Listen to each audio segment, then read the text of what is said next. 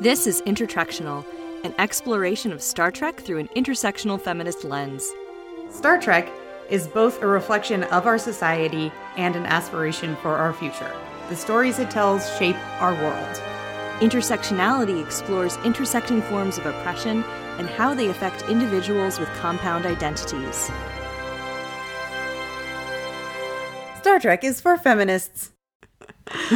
Are we recording? Yeah, we are. Okay, good. We are. Okay, sweet. Hi, Becca. Hi, Ryan. Hi, Intertrekkies. What's up, y'all? Hola. We are here talking about this episode, which is called The Impossible Box. I just want to make lots of vagina jokes. Oh my god. And I'm going to say that now so that I make as few as possible. Do you have any vagina jokes, or you're just like, this is... I mean, it feels like it's such a straight line that it's not even worth attempting. Yeah. Do you remember that song that was like, I want to play with your Xbox? I don't remember Oh that my god, song. it was terrible. It was like, let me play with your Xbox, because I know X marks all the spots. It was really bad. Yeah, so the Impossible Box, it's like a puzzle box. A Rubik's Cube. A Rubik's Cube that with you can death inside. put stuff in. Yeah. I mean, like, she's also the Impossible Box. Exactly. The mystery is the Impossible Box. The Borg Cube is a box which contains mystery. I wish that something more interesting was going on with these siblings other than them just, like, generally being mean to each other and talking about how they have different strategies for solving this mystery. Yes. They're very one note. Yeah. Yes. It's irritating. It's not interesting that the sister character is just like kill all things all the time. She's no depth whatsoever. And he barely does either. I feel like more could be going on there. Like, she could be getting additional pressure from Commodore Romulan Spy. Right. Exactly. Yeah. We don't know anything about their parents or like why they're siblings or like why they have this relationship with each other or don't or something. Why she just like touches his face all the time and is it mean. incestual? Is it abusive? I think it's both. I Who's mean, the like older incest sibling? is kind of by definition abusive, right? Did he really have a brother who died? Wait, he had a brother? Oh, that's right. In the very first episode, Yeah. he had a brother. And they just fucking dropped that. Yeah, none of that at all. No. Oh my God. I fucking hate him. Fuck Dr. Yes. Fuckboy. And not in a Yes. good way. Yes. Anyway. Okay, well, now I have like 10 more questions to ask Michael Chabon on his Instagram. You guys, Michael Chabon answers questions about the series on his Instagram. The best answers then get like re-reported on Trek Movie. Mm-hmm. And it's really great. It's like mildly Talmudic. Like he's able to really reason through his decisions, and he's being really transparent about it, which is great. But I keep being like, shit, what should I ask him? And then... Well, you asked him, where the fuck is Dr. Nashala? I did ask him where is Dr. Nashala. I haven't checked his responses in like a half hour, so I don't know if he got to that question yet. Where is Dr. Nashala? So Yeah, we if gotta you know. forgot who she is, which is like understandable because she was on screen for all of like 3 minutes. Yes. She was a character in episode 2 who was African American, black, and a Trill, and a doctor. And Soji like flirted with her and like showed her the ropes, and then she expressed interest in Dr. Fuckboy, and has never shown up again. Like, Right. What was the point of that? I don't know. We'll get to a part in this episode where she could have very easily been there for Soji as Yes. like a friend and Yes. confidant, and she's not, and it's annoying. Or she could even be there like, why are you spending all this time with this dude? Like, I'm like, Yeah. if she's gonna be the best friend trope, At give least me show the best up. friend. Yeah, I'm like, what? Anything. Because I was like, I'm like, oh, maybe she's gonna be the friend. No, where is she? I don't know. She's nowhere. This is stupid. It's a bummer. So let us begin at the beginning. Yes. We are in a creepy hallway. Baby Soji is having a nightmare. To present day, Soji is having a nightmare as baby Soji. Yeah, she's a child in her dream. And she steps into a creepy hallway that may or may not be referential of The Shining, because they're twins, but they're not both there in the hall. Then she like tries to go into her dad's lab in their creepy hallway home with like lots of rain. We see the orchids. We know from like episode 1 that her dad was a geneticist botanist or something and like invented his own type of orchid by splicing things together. I think was the story that Dahj told Picard. So there's a lot of orchids. So she wakes up from her nightmare and who's in bed with her? Dr. Fuckboy. Right there, being like, oh. She's even exceptionally put together for like a TV wake up. Yeah, she's got a dewy skin and like her hair is just very straight and not rumpled at all. And he is also there being his like rumply self. And we're just like right back to he wants to know everything about her, but has put up all of these boundaries where she can't know anything about him. And it's so one-sided and uneven. And we're just like continue to be like, girl, get the fuck out. Yeah. I would not. I've been in an abusive relationship and I would not stay in this relationship. I'm like, what? Who would let someone talk to you that way? It's like, I'm very frustrated with it. I mean, I think there's a certain appeal about somebody who's like very interested in knowing everything about you, but it's only healthy if they are also willing to reveal themselves. Yeah. Like even a little bit, like she points out that she doesn't even know his real name and she knows like everything about Romulans because apparently they have many names they use for different situations, which is kind of cool. Yeah, it's cool. It's like this, like, what is your true name? The power of a true name kind of trope here, which is like, we're just going to call back again to Our Opinions Are Correct, where they did a kind of like a Power of Names episode recently. Yeah. Recommend. Yeah, and it's cool because it's like we all have our outward facing person and our inner, like the person who we reveal around our family and the person who we only reveal to our romantic partners. So that's very apt, and like having a name for those different situations is kind of cool. But she's again being like, I'm supposed to be this person to you and you're not telling me that name. Instead of being like, you're right, I'm not being honest, I'm sorry, or like deflecting, he just like storms out of the room, which is very manipulative. I'm reminded of like what we talked about with Neelix, you know, of like whenever anyone has an emotional reaction that displeases you, you just like shut them down and like punish it. Right. But, like by your silence. And it's like a classic like abuser tactic. Yeah. He even shoots off the last blow while he's storming away when she says Narek and he says, that's not my name. What a butt. Oh my God. Yeah. It's been 2 weeks.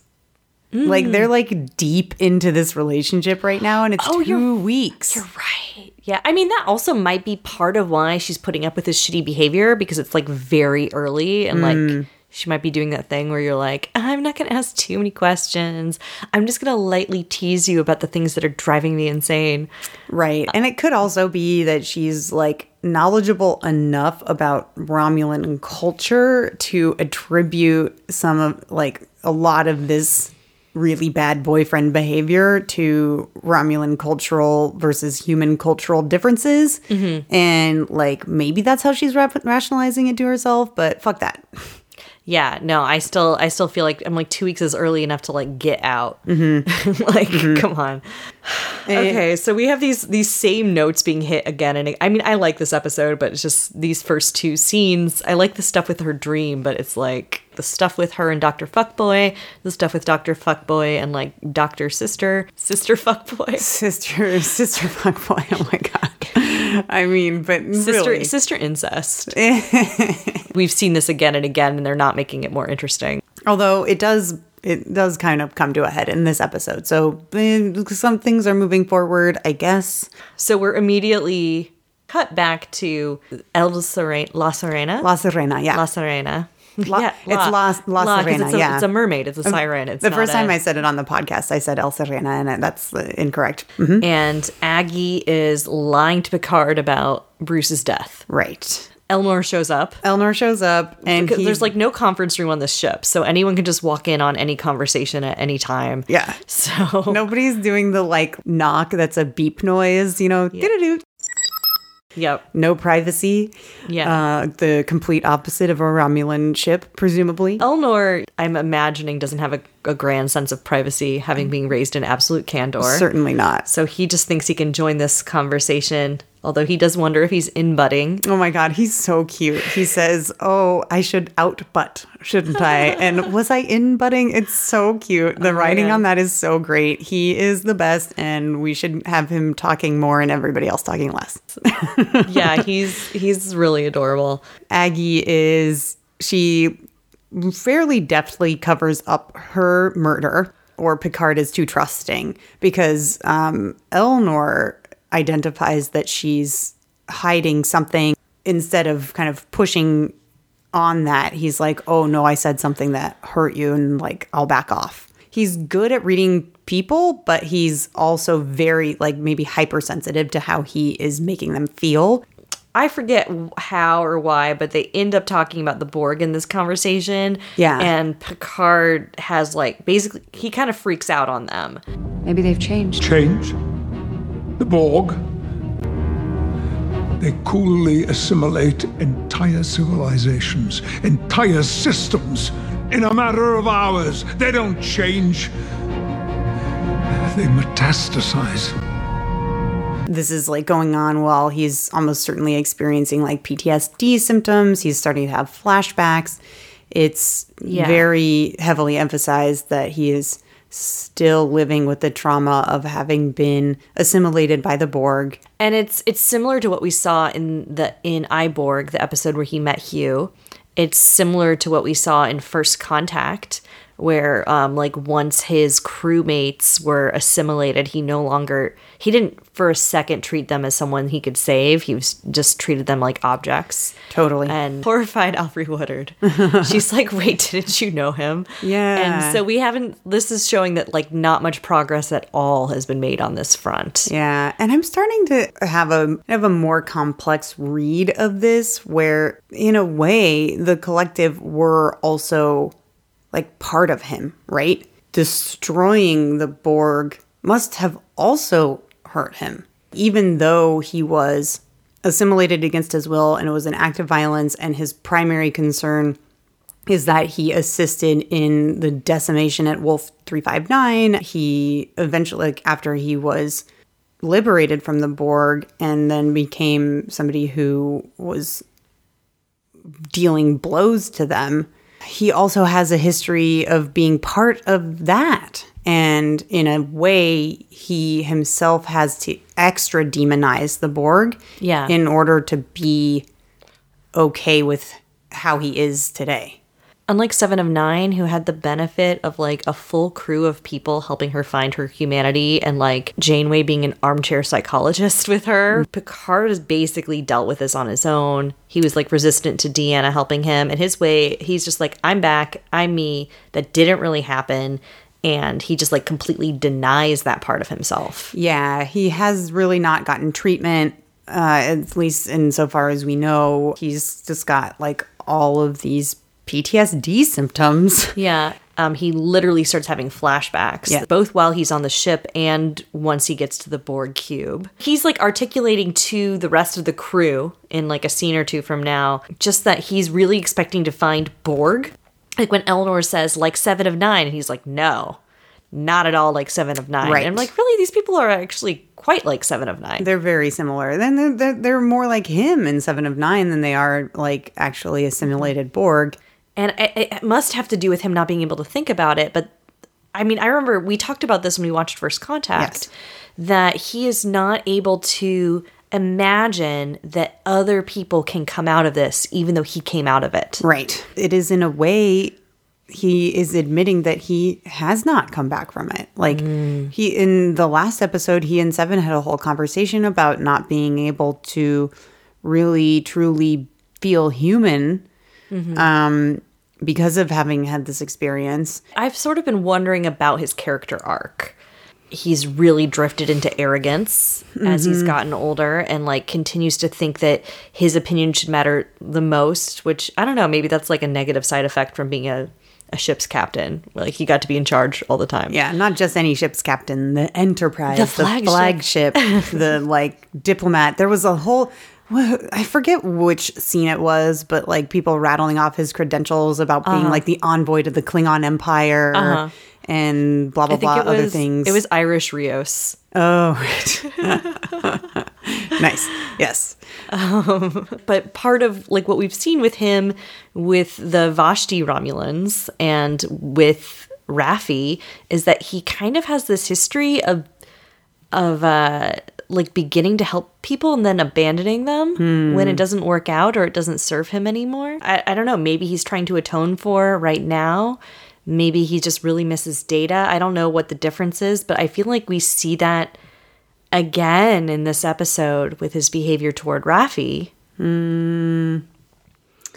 Yeah, the way that he just kind of uses her and then doesn't support her at all is really upsetting. Yeah. And I'm wondering if this is part of what this didn't occur to me until what you had just said, but I'm wondering if this is part of the humanity that he lost. The lack of an ability to empathize anymore. Yeah. That all of his humanitarian efforts are sort of performative at this point. But then there's also 3 seasons and many movies of his behavior where he wasn't really dealing with this at all, and he seemed to be functioning like totally normal, and so. Yeah, I don't know. So maybe this is where he is now? This is just where he is, and maybe it's like, maybe just being like living alone at the chateau for so long, or not alone, but like not being fully self-actualized as the captain or the admiral or whatever it is, that he has been dwelling on this in a way that makes it more severe. Also, he doesn't have like his crew of best friends anymore. Yeah. So, I mean, it makes me think about like how like Buffy the Vampire Slayer, like she was way less effective when she was separated from all of her best friends. And there's like this trope of heroes needing to surround themselves with support friendships. Yeah. Found family. Chosen family. Yeah. And that like maybe the people who he was around were like keeping him grounded in a way that is no longer happening. He's become unmoored. I think that's true. Yeah. So Picard's in a weird place. Yes. Aggie's in a weird place. Yeah. Elnor doesn't really get what's going on. And then we go to the next scene where Rios is playing soccer with himself, but not with any of his holograms. And then Aggie walks in and she's like, "What's up, sexy?" I know. It was really funny because we didn't talk about this last episode, but like right after Aggie punches out the robot recruiter. The like holographic robot recruiter. She's then like, haha, punches, and like goes over to Rios, is like, pow, pow, pow, with her little fist. And I was like, oh God, is that going to be a thing? Is she into him? Is that going to happen? And like that with like the episode before, the one that I wasn't on, but you and Molly were talking about it. Where Molly was like, shut me up, kiss. And I was like, no way. Yeah. But like also that she was like, oh, you like to read real books? My daddy liked to read real books. And I was like, oh God, she thinks he's her dad. She's going to hook up with him. Oh my God. Gross. And gross. But it's a trope, right? Like, it's a real trope. Yeah. I mean, I also think that it's in character for this particular person because of who she previously had a relationship. Yes. Professor Maddox. Right. For whom she was almost certainly like, his grad student. Father figure, authority figure type men. Yeah. She says, well, I've never slept with a captain of anything before. And it's like, what? She has like one kiss with him and then she's like, I've never slept with. I'm like, whoa, okay. So she is really quickly telling him where she wants to take it. Let's go.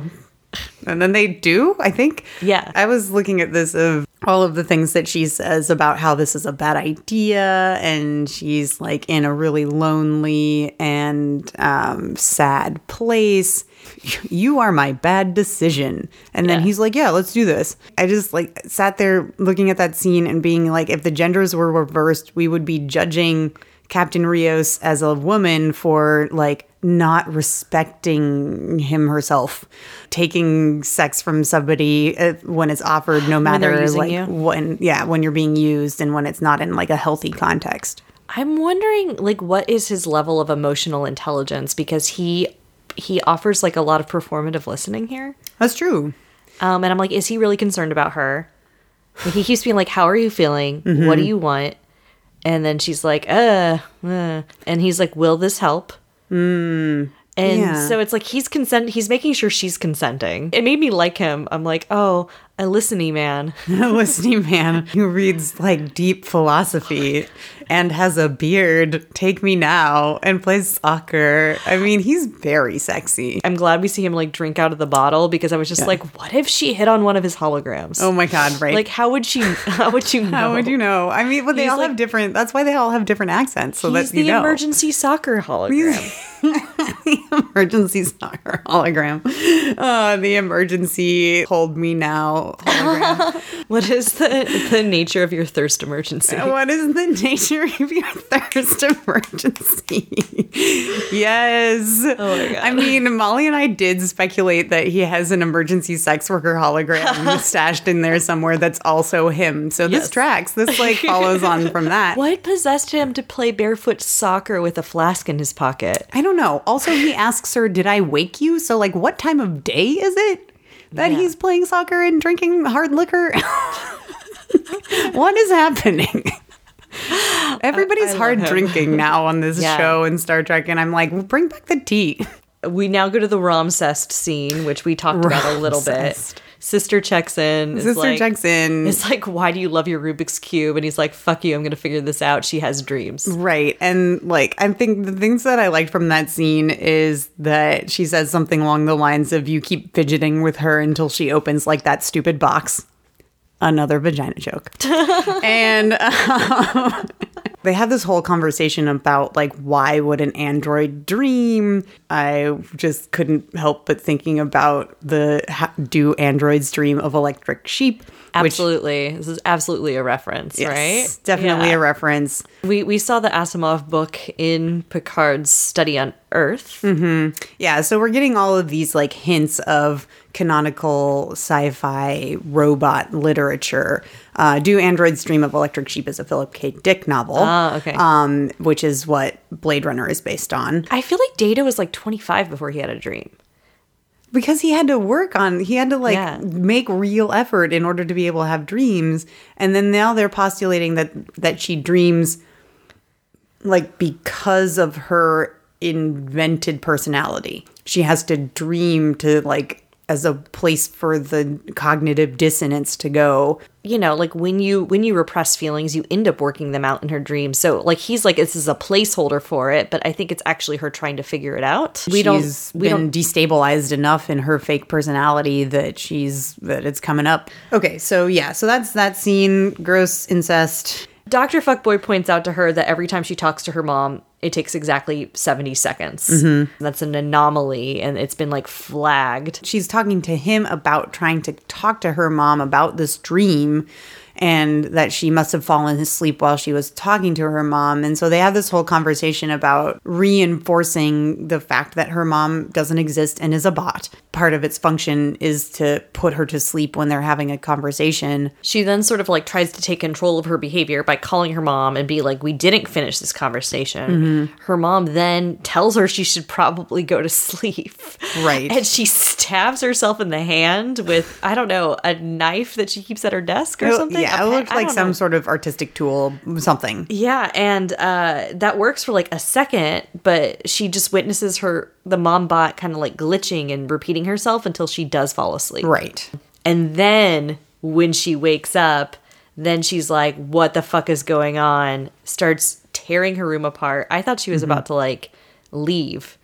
I thought she was like packing or something, but instead she like pulls out all of her photographs and starts like carbon dating them with her magic wand. Mm-hmm. And she freaks out because like everything that she owns is approximately 37 months old. This is just another piece of evidence that her life is a lie. And it's really destabilizing. You know, like she's like Gen Z or something, but it feels very millennial to me. Or it's like she's in that stage of her life where everyone she knows and loves is not near her anymore, right? Like her mom is far away. Her sister lives in a different city. I mean, this is something I relate to. This is like, you're in that stage of your life where you've left. The things that connect you back to that place are really important and meaningful. And none of them are real. Right. This is especially when I was wondering, where the fuck is Dr. Nashala? Instead of going and confiding in your boyfriend, who you obviously don't trust and well shouldn't, go to somebody else. Just like literally anybody else. But there's a woman there who was like friendly and seemed open to forming some sort of meaningful relationship. Yeah. And she could be working it out with her. Absolutely. That would be a great thing for her to be doing in the script. It would still be like it would still be best friend trope. Yeah, but best friend trope, but yeah, or like go to her mentor, like Mr. Hugh.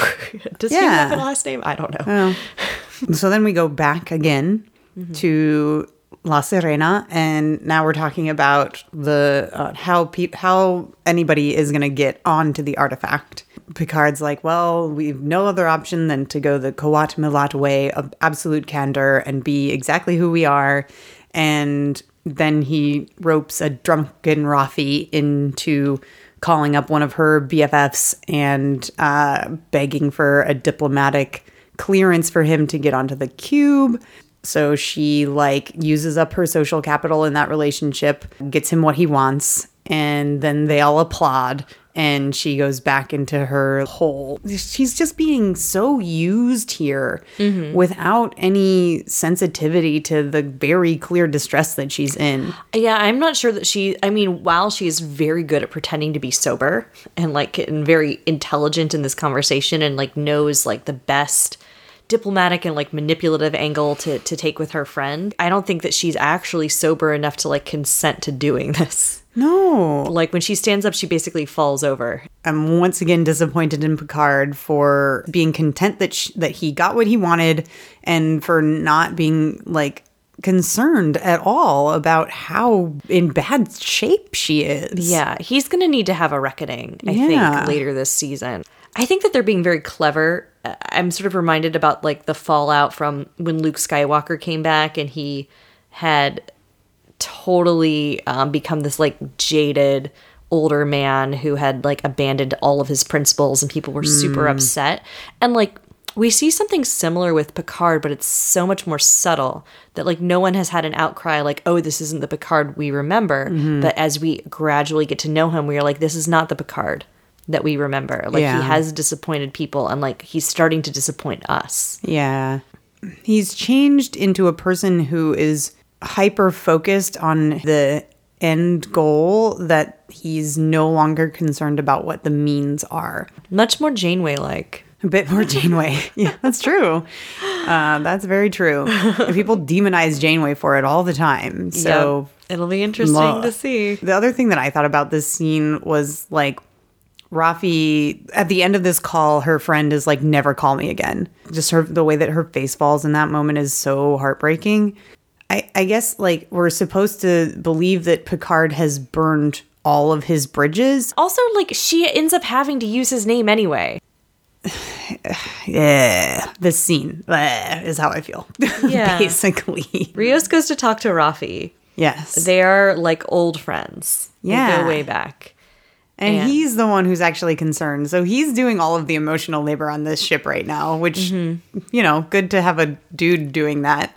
Yeah. And it also made me think like, what's his backstory? So he's in an interesting role where he's a man and the captain of the ship, and he's almost like the least explored character that we've encountered. Oh yeah. And he's doing all of this like emotional labor for everybody else who's on his ship right now. Yeah. And I was just kind of like, yeah.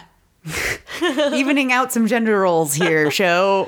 Yeah. And even like his emotional labor is performed by himself, is like performed by his like his holograms, his holoclones. Yes, yeah, that's true. She's still really upset about her son. He tucks her in. It's really sweet. Picard goes to the Borg ship alone. He beams over to the cube into a place where he's totally alone. Why wasn't Hugh there? What it serves to do is to give him a time to have like terrible flashbacks and almost fall into the abyss of the cube. We even see a person who's clearly another actor, but who looks a lot like him. Yeah. Like, he imagines a bald dude with a Borg eye. Yes. Who's, like, clearly not there. And is just, like, a projection of PTSD hallucination. Yeah. We get a bit of Borg Queenie. And then he's kind of woken out of it by these two ex-Bs. And Hugh comes up and they are like really happy to see each other. Hugh's like beaming. Oh my God, I really like this actor. I'm so glad that they brought him back. Jonathan Del Arco. Yeah. And then they have this conversation about the like liberation of these former Borg drones, and Picard's like whole worldview opens up because he's like, I never thought that we could do this on this scale. What you're doing is incredible. It's a lot kinder in its portrayal than what we've seen before, when other people are just like we've sort of seen like Soji's other supervisor just like reclaiming parts and like referring to them as like the nameless, and it felt a little cold. Yeah. But like, instead of being in like that room where the stuff is taken out, we're like in the room where the Borg who have had their implants taken out are like having their scars healed and like being cared to, like and doing physical therapy. Yeah. One of the things that Picard says is that it's really good work that they're doing because it's revealing and emphasizing that underneath the like Borg collective's goal of assimilation are masses of victims absolutely of assimilation. I think it's really powerful and moving. One of the other things that I thought about this scene though was that they talk a little bit about why they call themselves XBs. Yes. And how they're like kind of claiming an identity about that. I support like claiming an identity and like creating a group for yourself. And I think that it is potentially a misstep to make your identity a negation of what you used to be. Which is like built into this name. Yeah, but they're saying XB, like they're not saying X-Borg. It's true. So it's a little better. That's a good point, though. Something to think about when you're thinking about forming identity, and in some ways it relates to like toxic masculinity. In that toxic masculinity is often about defining being a man as the negation of being a woman or being a gay person or like anything else. It's not about like embracing the thing that you are. It's about being not the things that you're not. Yeah. I listened to this really cool podcast, Scene on Radio. Yeah, love that. They do a series on men, and they specifically do an episode where they talk about that. And a lot of what they talk about is how masculinity was defined by traits that would make a person a good soldier. And defined by negating traits that would make you a bad soldier. And AKA somebody who's bad at killing people. Someone who's bad at killing people, someone who has like a lot of empathy and sympathy and like emotional awareness. We love Scene on Radio. You recommended it to me, and it's a very good podcast. Right now they're doing a whole series about like the formation of the United States and like an investigation of how democratic the Constitution actually means for this United States to be. It's very good. Oh, but yeah, I mean, like that podcast just like blew my mind because like similar to what you're saying about the Borg, it sort of portrays men not as villainous, but as victims. As like victims of this old, like unconscious, no longer conscious, like grand conspiracy by society to convince them to deny parts of their emotions so that they will be willing to sacrifice their lives for the good of that society, like as soldiers, like similar to the Borg. Yeah, very similar to the Borg. Yeah, so I think we should take a little break. Cool. When we come back, we're going to talk about what happens when Soji finally wakes up and how they escape from the Borg cube. And then we're going to talk a little bit about the fembot trope and whether or not Soji fits into it. Yes. So stay tuned. Hi, IT crowd. Hi, Intertrekkies. This is Ryan. I just wanted to make a quick pitch for our Podfan. Podfan is a way that you can buy us a coffee. You can donate $3 a month, more if you're super generous. And that money goes to helping us maintain ourselves as an independent podcast without a podcast network. We've been reinvesting it back into the podcast, getting new gear like pop filters and new microphones so that we sound better.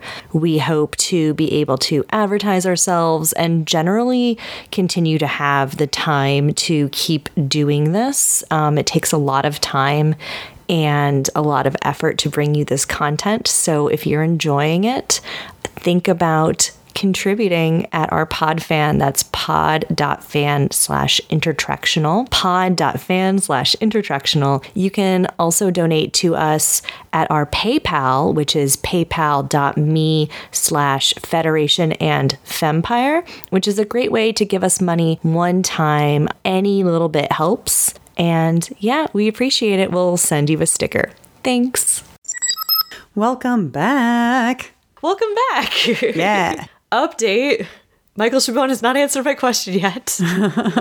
Where is Dr. Nashla? We must know. Oh my God. Because instead of divulging her deep, dark secrets to a friend who would be sympathetic, she divulges them to the person who was sent to hunt her down. Obviously, this makes more sense for the plot. Right. But just like, why introduce that character at all and then not have her come back? Like, what? I don't know. I don't know, man. What? It's annoying. We go back to Soji discovering that she's only 37 months old. She runs into the arms of Dr. Fuckboy, her Romulan spy boyfriend. Yes. And he's like, aha, I have the solution. We will go do this ritual that's only for Romulans, and that will help us figure out why this dream and like why you're only 37 months old, and like all of your questions will be answered. Mm-hmm. Let's go to this room with like lots of votive candles on the floor. Yeah, and he sort of wins her trust over here because she's like, this is only for Romulans. And he's like, I know. He's given her so little that if he gives her anything, she's like really thrilled.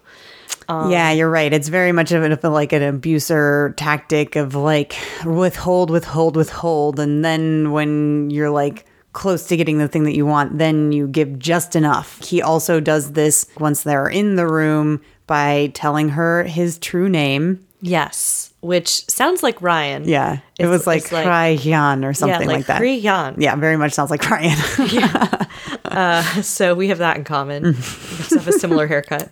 I also wanted to say quickly, in that scene, we see her paintings in her room.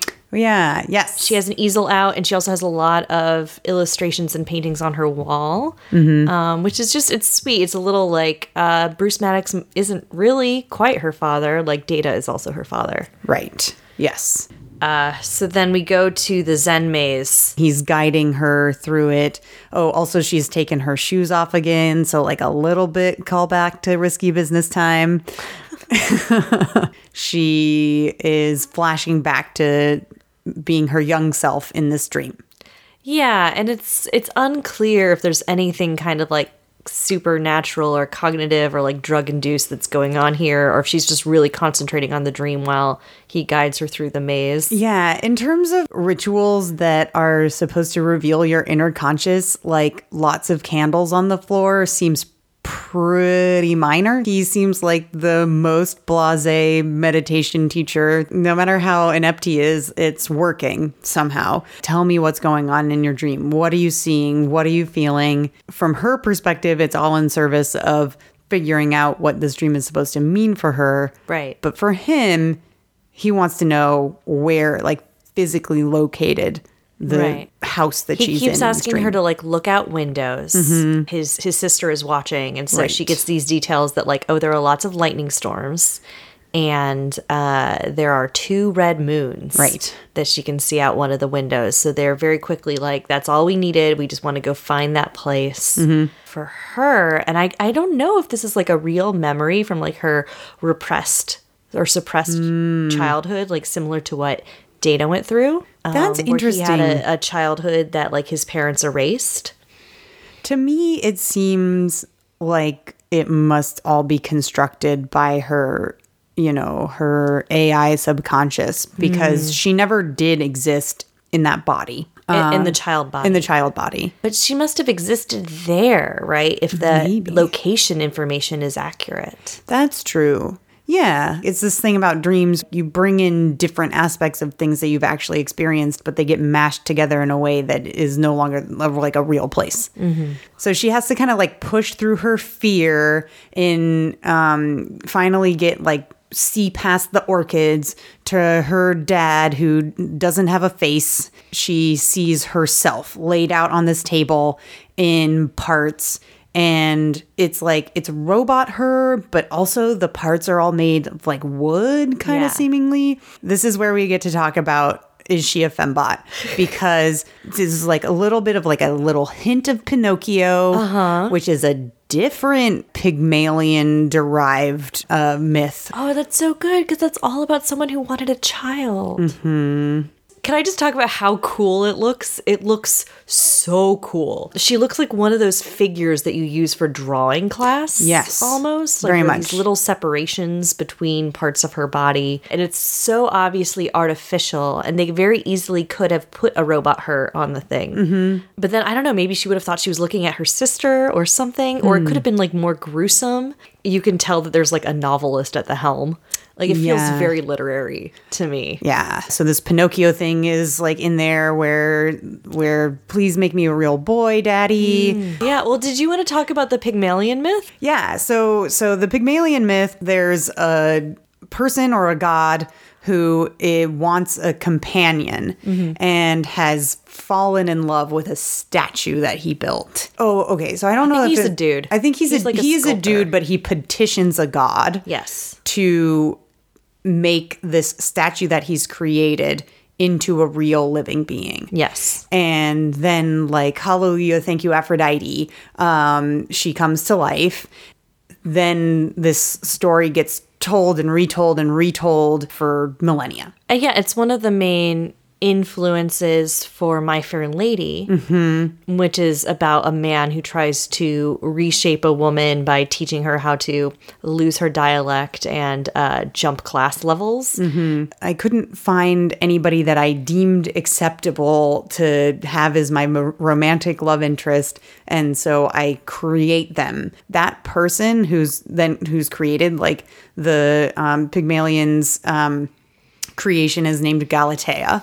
Her as herself is a very complicated concept. Like, does she even have a self? Mm-hmm. Because of having been totally created, she is a reflection of him. The My Fair Lady thing too. She's totally changing herself for this man, and like how much of that is something that she's consciously choosing versus like buying into how she wasn't okay before, and like she has to change herself in order to be like acceptable. Mm-hmm. Yeah, so it's kind of like there's like these two different strains of like people creating people. There's like something along the strain of Pinocchio, or like Dr. Soong creating Data, where the artificial child is male and not sexualized, and it's seen as like a child. Mm-hmm. And then there's the sort of gynoid fembot Pygmalion version of this. I'm sort of mashing those all together. I feel like we can separate them out, but yeah, I think they have different aspects of them. Yeah, but there's that sort of trajectory where like Frankenstein's bride, or like creating a wife out of clay, or like your child lover thing. Yeah, it's all very wrapped up together, because like when you are the creator of this being, you are their parent, and yet you're creating something that's meant to be your romantic partner. Right. And so it becomes very fuzzy, like from the perspective of that created being. I exist because this person made me. And so, like, this is why parent-child incest is so awful and gross and disgusting, because the power and balance of that relationship is there from the get-go and can never be transformed. For example, with Data's daughter, we see none of that. He creates another robot that is a woman, but he explicitly from the beginning is like, she is a child. And as you were saying before, they dress her in a way that's extremely desexualized. Yes. This is lol we're talking about. They don't lol. try to make sexy. They don't try to make lol sexy, which is good. But going back through the history of female robots in television and cinema, Yeah. they're always kind of some version of sexy. There's specifically like the fembot trope. So one of the things that I want to talk about is Metropolis. Metropolis is arguably the first science fiction film. The auteur is Fritz Lang. He's German. It was made in like 1927. This tale of class warfare, basically. The robot who becomes a woman in it is a device for entrapping the aristocratic men. Her sexuality is not her own, and yet she's also kind of superpowered. The fembot trope, I think a lot about how these like superpowered beings are without their own agency. They're like their creators or whoever's controlling their actions are the ones that are actually like in power here, despite them themselves being well physically capable of freeing themselves from bond or like, you know, killing anybody that they potentially need to. The word that I'm using, like fembot, obviously, maybe, obviously comes from Austin Powers. Yeah. And they were female robots with guns in their breasts. And their nipples were like... the nipples were like the Shot gun barrel. bullets. Yeah. And they're based on these other robots from this movie, like the Killer Bikini Machine or something. And they're part of this trope that includes the Cylons in Battlestar Galactica, who at some point are like definitely fully actualized people, and at other points are like these sort of sexualized objects. It includes like the robot version of Buffy and Buffy the Vampire Slayer. Definitely at least 2 characters in Blade Runner. Yes. Possibly 3. So it's this idea of a female robot who is treated like an object in a similar way to how women are often treated like objects in a way that's hard to separate out and are sexualized in their physical presentation. They use their sexuality as a weapon. They are physically superpowered, so they are weaponized. They're not just weaponized, they are weapons. And they're being deployed by others, almost always by men or a man. Something that these women usually don't have or have to, like, you know, one degree or another is they aren't fully conscious. They don't own their own sexuality.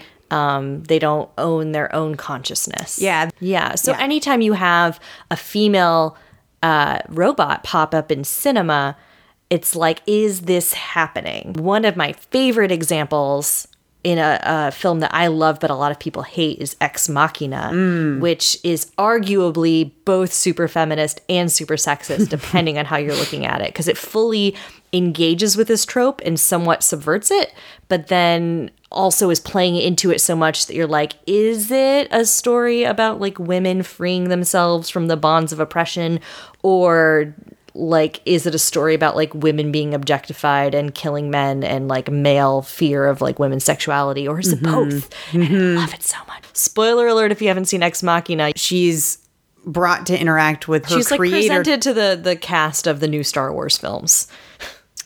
Right. Oscar Isaacs is her creator. Donald Gleason is Caleb, who's like in this like creepy mansion. I don't know. You should describe it because I haven't actually even seen this. They're trying to figure out if she passes for human. But like one of the tests is like, will she try to use Donald Gleason to escape? And she does. Yeah, that's like the whole film. I recommend this film. I also recommend reading critical reviews of this film because there's like a lot of love and hate for it, and it's interesting if you like this shit. My point was like anytime a female robot shows up, you should sort of look at like, how is she being treated, and is she being treated differently than male robots? So this has been something to one degree or another that's been in the back of my mind since the series began. How are Soji and Dodge treated? How does it compare to how Lal was treated? How does it compare to all these other examples? What do you think? Especially after they're activated, like when Dodge went into killer mode when they were under attack, and now Soji has like finally been activated because Dr. Fuckboy planted a radiation bomb for her to just die. This could be mildly like Holocaust triggering. Oh, that's true. But she's like locked into a room and then gassed. Yeah. She's like in a gas chamber. Yeah. And they are on a mission to find the rest of her and exterminate them. Yes. They're hunting her as a member of a particular group of people, not as an individual. Very. And I don't know if this is a Holocaust coincidence or not, but like Michael Chabon is Jewish. Akiva Goldman works on the show. And then the scene also, he says to her, "You're not real and you never were." And they keep using like dehumanizing, well, especially his sister. They keep using like language of like nests, abomination. Yeah. It. And so she like then gets activated and punches her way through the floor. The super strong characteristic is there. Her sexuality is not weaponized.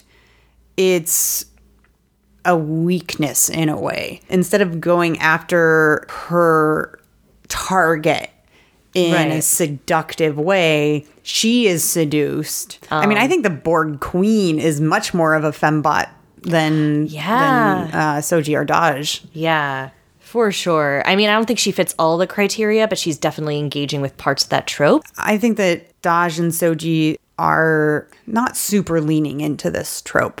Yeah. Which is good. Yeah, like if anything, like Dr. Fuckboy is using his sexuality against her, which puts her in the place where her sexuality really is her own. She's engaging in her sexual relationships for her own pleasure. You know, like, so she's not using sex as something to control a man. The man is controlling her with sex. Right. Which makes her very actualized as an individual. Like, she is the subject in this situation, not the object. Totally. Even though she's super hot. Yeah. But I mean, like, we also see it in how she's costumed. Like, she's wearing a fairly loose ship or jumpsuit. I want that jumpsuit. The jumpsuit is so great. Yeah, for sure. And like, well, I think she's like cuter than the actress who played Lal. She's definitely not been sexualized or sexied up. She just has like perfect skin, which fits for a robot. Yeah. You know, that being said, she is a creation. And so what she looks like was the choice of someone else, in this case, Bruce Maddox. Yeah. But even Maddox was making her in Lal's image. Right. Again, less about Pygmalion's Galatea and more honoring this person with whom he had a friendship, Data. Yeah, and Lal, Data's child, got to choose her own image. Exactly. Yeah. It's a downstream effect of that choice that Lal made as an individual. I like exploring this fembot trope, though, because it's all over the place in sci-fi, even to the point where arguably the first sci-fi film ever made features a fembot. The fact that this show is not really playing into that trope is a positive progression. Yeah. Yeah. And another way that I think that this show is pretty feminist, I don't know if it's like overtly feminist. I don't know if it has like a feminist message, but it definitely has like a humanist message and like a populist message and like a feminist message in that it keeps arguing for everyone's humanity and equality. Right. And has like a ton of female characters. Yeah. Picard runs around and like catches her as she jumps through the floors. I mean, he doesn't catch her, but finds her. Hugh is like, I'm going to help you find her. And then they find her. And then he's like, you got to trust me. I have your sister's necklace. And she's still like, what the fuck? And then she's like, okay, fine. She's I don't have a lot of options. And then Elnor is there. Yes. Which we knew was going to happen because they were like, under no circumstances are you to leave the ship. And it's like, oh, well, he's definitely... Obviously, he's going to do that.